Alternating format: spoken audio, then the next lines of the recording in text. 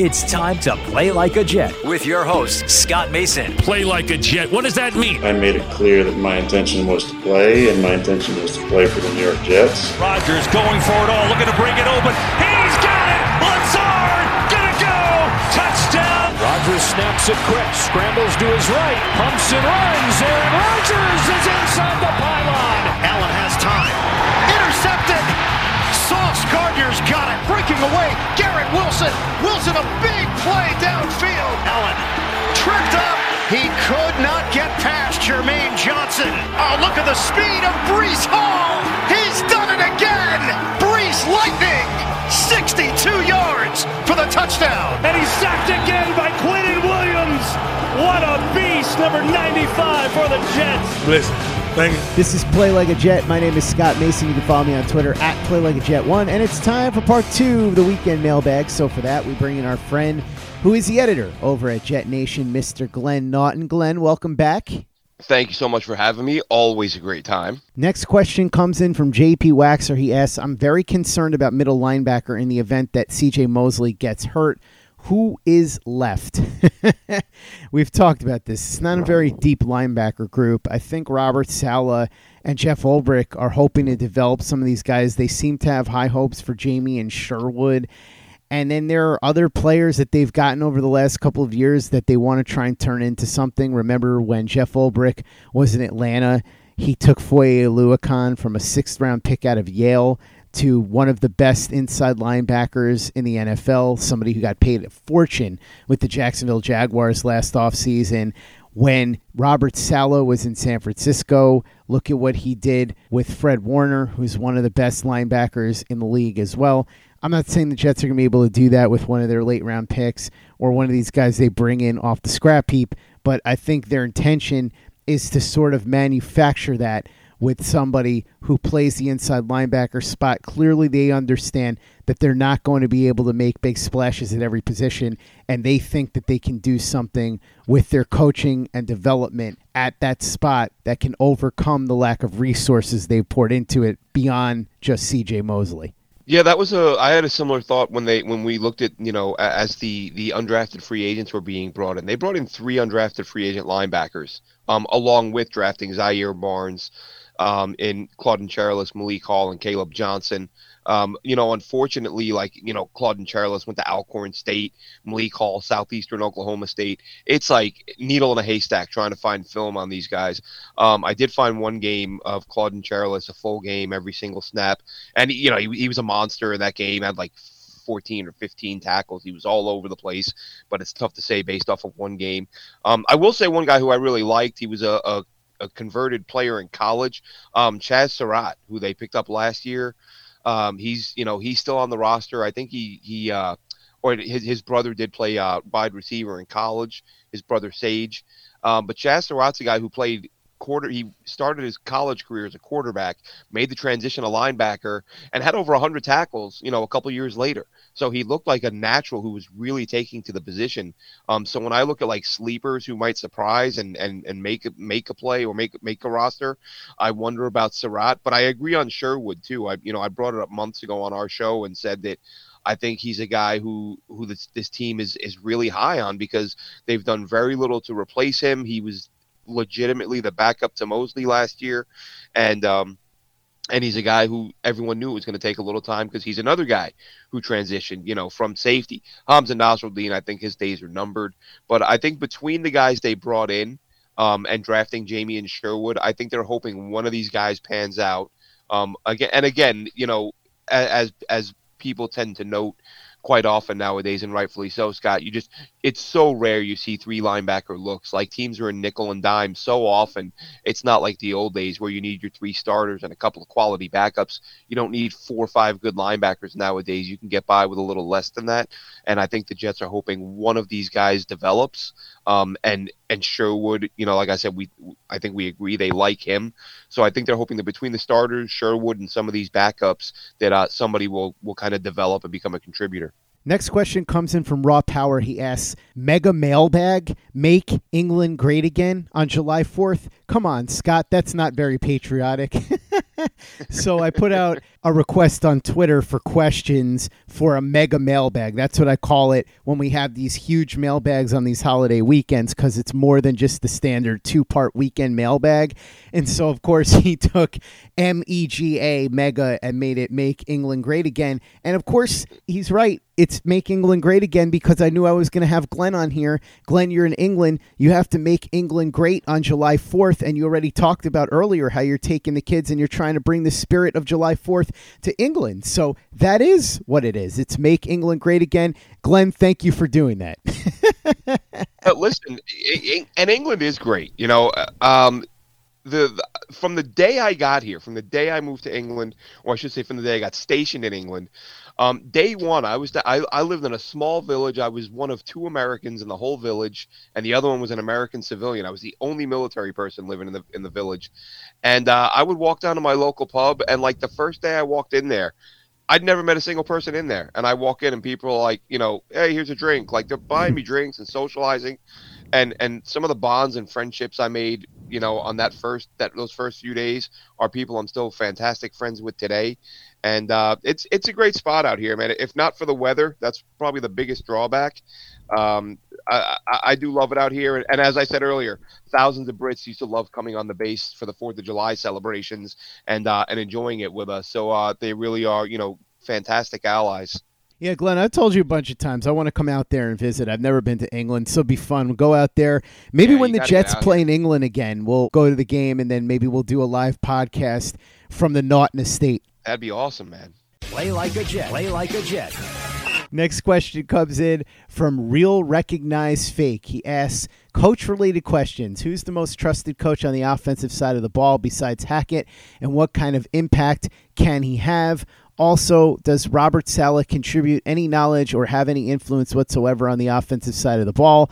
How common is that for a head coach? So we'll start with who's the most trusted coach on the offensive side of the ball. If I were to guess, I'd say Keith Carter, even though he's new, because he deals with the offensive line and the running game, and so that's going to be very, very important with this team. I think that Hackett himself will work a lot with Aaron Rodgers and with Zach Wilson, and so if you're going beyond him, you'd be looking at Keith Carter.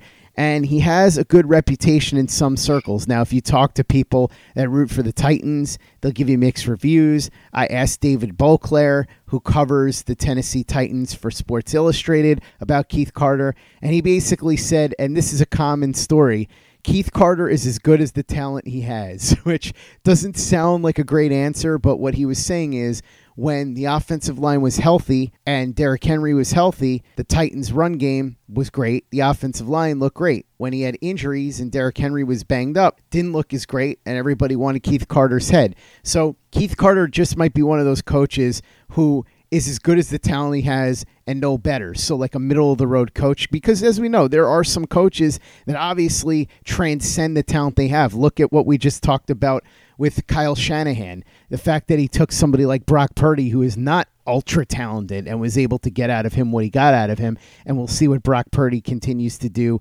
as his career moves forward. Bill Belichick, another example. Everybody would agree that he has gotten way more out of a lot of different players than any other coach would have in his shoes. So I think that Keith Carter is probably the most trusted guy on that offense, even though it remains to be seen just how good he is. He just has such an important role. As far as Robert Saleh contributing knowledge and having influence whatsoever on the offensive side of the ball, here's what I will say. Kyle Shanahan has talked at length about how he and Robert Saleh used to prepare each other. They would have chess matches where they would go back and forth about, okay, if I do this on defense, you would do this on offense. And if I do this on offense, you would do this on defense. And so I think to that level, he probably has a lot of input in terms of strategizing. I'm sure he did this with Mike LaFleur, and I'm sure he'll do it with Nathaniel Hackett, where they'll run through a bunch of different chess match type things. He obviously has the final say on everything on the roster, even the offense. I do think that for the most part, he lets the offensive staff do what they do, even though, like I said, I'm sure he runs through these chess match possibilities with whoever the offensive coordinator and play caller would be, in this case, Nathaniel Hackett. How common is this? I would say that it's reasonably common in today's NFL. I would imagine that Sean McVay doesn't have a ton to do with the defense on the Rams. I would imagine that Kyle Shanahan, beyond what I just said, doesn't have a ton to do with the defense on the 49ers. He sort of lets his guys do what they do. He'll jump in when he needs to, but I think that's really where it's at with a lot of these coaches. I know we all talk about you want a guy who's the head coach of the entire team, but that doesn't necessarily mean that you have to jump in and be very specific with every single unit. It means being smart and understanding who you should hire for these spots and knowing when to jump in and try to fix something when it's broken. For example, bringing in a new offensive line coach and run game coordinator like Keith Carter, bringing in a new offensive coordinator like Nathaniel Hackett, things like that. That's part of the job, and I think that's certainly part of understanding how the offense needs to run. You know, for the most trusted guy, I'm going to look at what happened when Robert Saleh had COVID, and the guy he trusted to run the team while he was gone was Ron Middleton. Well, I'll say this. I don't know if Ron Middleton is the most trusted. He might be, but he's definitely the most liked. How do you not love Ron Middleton? That's what I was just going to say. You know, we saw how much Saleh trusted him, and he just became an absolute, a fan favorite overnight, and he, I remember his pressers. What did he say? We're not going to carry a punter on game day. Like, this is my one shot to coach a game. And I love that line from him. So, yeah, Middleton, I think, is the most trusted guy and probably the most liked by the fan base. And as far as Saleh's involvement with the offense, I think that was a criticism we heard Rex Ryan take all the time, that he wasn't involved enough. But I think that was just people kind of looking for. I mean, don't get me wrong, Rex had some moments where he needed to be better and get involved. But I think you're right. I think on an increasing basis, head coaches are sticking to their side, the side of the ball where they specialize, and letting the offensive guys run the show, which is something that kind of hurt the Jets, by bringing in such a young coordinator with LaFleur and not having another voice in the room. Of course, we know the Greg Knapp situation and all that. But, I think Saleh's like a lot of coaches, and just he primarily focuses on what, on his side of the ball on defense. But, of course, he's got the headset on and he can get involved, and he doesn't have to be the coordinator to say, hey, why aren't we running the ball today? Why aren't we doing this today? Why aren't we trying to expose this? So he can interject in moments when he has to, but I would imagine that running the actual offense is going to be left, the overwhelming majority of that with the coordinator. How great was Ron Middleton's speech in the locker room before the Senior Bowl? He said, if he moves, hit him. And in doubt, hit him. All right, let's pray. It was great. Yeah, there were so many fan favorite moments there. He is the greatest. I hope that if for any reason Robert Saleh can't coach a game, they don't give it to Hackett. They let Ron Middleton do it. Also, I wouldn't be against just having Ron Middleton run all the pressers. More Ron Middleton is what I want. Yes, give me more Ron Middleton. We all need more Ron Middleton. Real Recognized Fake also asks, by the way, what is your prediction for projected snap counts at wide receiver this season if everybody stays healthy? Also, predictions for the best available players from around the league that might get cut before the season starts. As far as who might get cut before the season starts, Dalvin Cook would have been a guy I'd have had at the top of my list of players that could get cut, but he already got cut. So we'll have to wait and see. I don't think Kevin Byard's going to get cut, but I wouldn't be shocked if he ends up getting traded because there's been issues there in Tennessee, and he's due to make about $13 million, so I would keep my eye on him. As far as snap counts, I'm not going to give you exact snap counts, obviously, but if I were to guess, I would say Garrett Wilson gets the most snaps, followed by Allen Lazard, followed by Corey Davis, followed by Mecole Hardman, followed by Randall Cobb. That would be my guess, and as far as any other wide receivers, we'll see if anybody else steps up. Yeah, I think it's, projecting snap counts is difficult, but, kind of recalling what I said earlier, the most interesting one to me is the Davis-Lazard combo, who sees the field more. Now, Lazard, if you look at him historically, he does have more experience in the slot, so there will be opportunities to get those guys all on the field together at the same time. But I think it's going to be a tough decision. If Davis, as I said, this is my opinion, if it turns out to be right that Davis is outplaying Lazard, but that's who Rodgers prefers, which way do the coaches go? I think Lazard will end up playing more snaps because Rodgers does prefer him, and they probably will be the top 3 guys. Randall Cobb's an interesting one to me because he really does feel like that was a favorite of Rodgers. Like that wasn't a guy who would have been on the radar otherwise. So how much does he get on the field as somebody you brought in to sort of appease Aaron Rodgers? Does he see the field more than he would otherwise? It's going to be interesting to see. Next question comes in from Peter J. Dillard. He says, Scott, I thought I knew a lot about wrestling because I go back to the days of Harley Race, Dusty Rhodes, and Bob Backlund, with my favorite tag team being the Road Warriors. But I listened to you talk about wrestling, and I feel like you may know more than I do. Who are your favorite wrestlers, including tag teams? I don't know if I know more than you, Peter, but I definitely know more about wrestling than I should. That much I can tell you. As far as my favorite tag teams, like you, I love the Road Warriors. I was a huge fan of Demolition, which is funny because Demolition started out basically as Vince McMahon trying to come up with an answer to the Road Warriors, because at the time they were under contract in the NWA, which would later become WCW. Always loved the Steiner brothers. I loved Chris and Gino, the dynamic duo. Chris Adams and Gino Hernandez down at World Class. There's so many great tag teams over the years. Public Enemy and ECW, because of how fun they were when they were there. I love the Eliminators in ECW. I'd have to go back and think the PYT Express, Coco Beware and Norvell Austin. Love them down in the Territory days. The Fabs, Steve Kern and Stan Lane.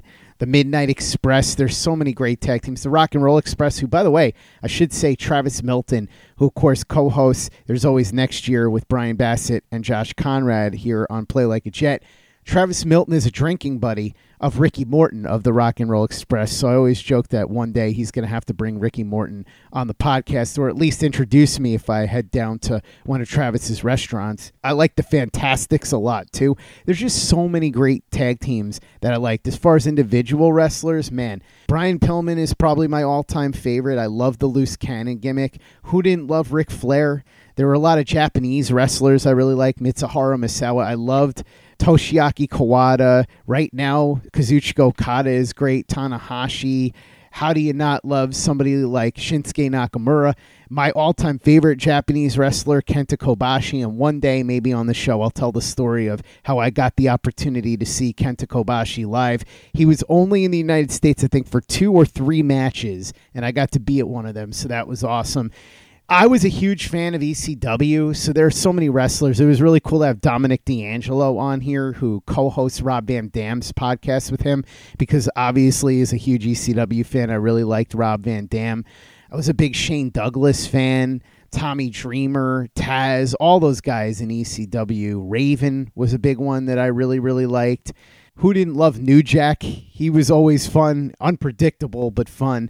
Of course, you look at the Territory days, man, there's so many guys that I love. My favorite territory of all time was the Dallas Territory, World Class Championship Wrestling, which then turned into the Dallas version of the USWA. USWA was the Memphis Territory, but then they were going back and forth between Memphis and Dallas for a period of time, and then the Global Wrestling Federation took over. Absolutely loved Jerry the King Lawler, huge fan of his. The stuff he did in Memphis was absolutely incredible. Austin Idol, another guy from that territory. Who didn't love Terry Funk back then? Rowdy Roddy Piper, who was great in the Portland territory, and then, of course, in WWE.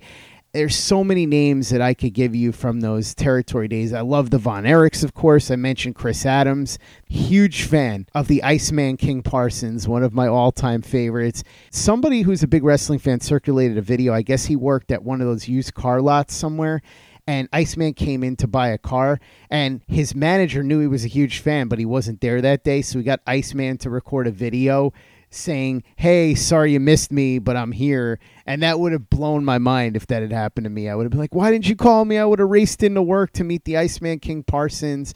I always loved Bruiser Brody when he was still around. There's just so many guys. And then you go to managers. Who didn't love Bobby the Brain Heenan? Gary Hart, whose autobiography, by the way, to this day, I think might be the best book ever written about pro wrestling. Unfortunately, it's out of print.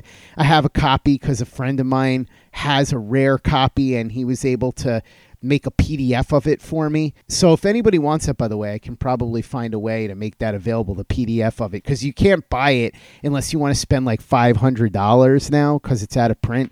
But So many great ones. I could sit here all day talking about it. I won't, though, because this is a football podcast. Glenn, I know that you used to like wrestling. You haven't really been into it that much. Now you're starting to get into it a little bit with the kids. Who are some of your favorites from when you were watching? Yeah, all my names would be guys from when we were younger, because that's when I did watch it. But I think I've mentioned before, I love the British Bulldogs just because, they were probably the most complete sort of, they were so athletic. Like, I think, that was very early when I started watching. The first time I saw Davey Boy Smith, like, press a guy, and then Dynamite Kid go off the top ropes and then onto the dude's back to jump onto the guy who was on the mat. Like, that was it. I was all in. I was like, these guys are unbelievable.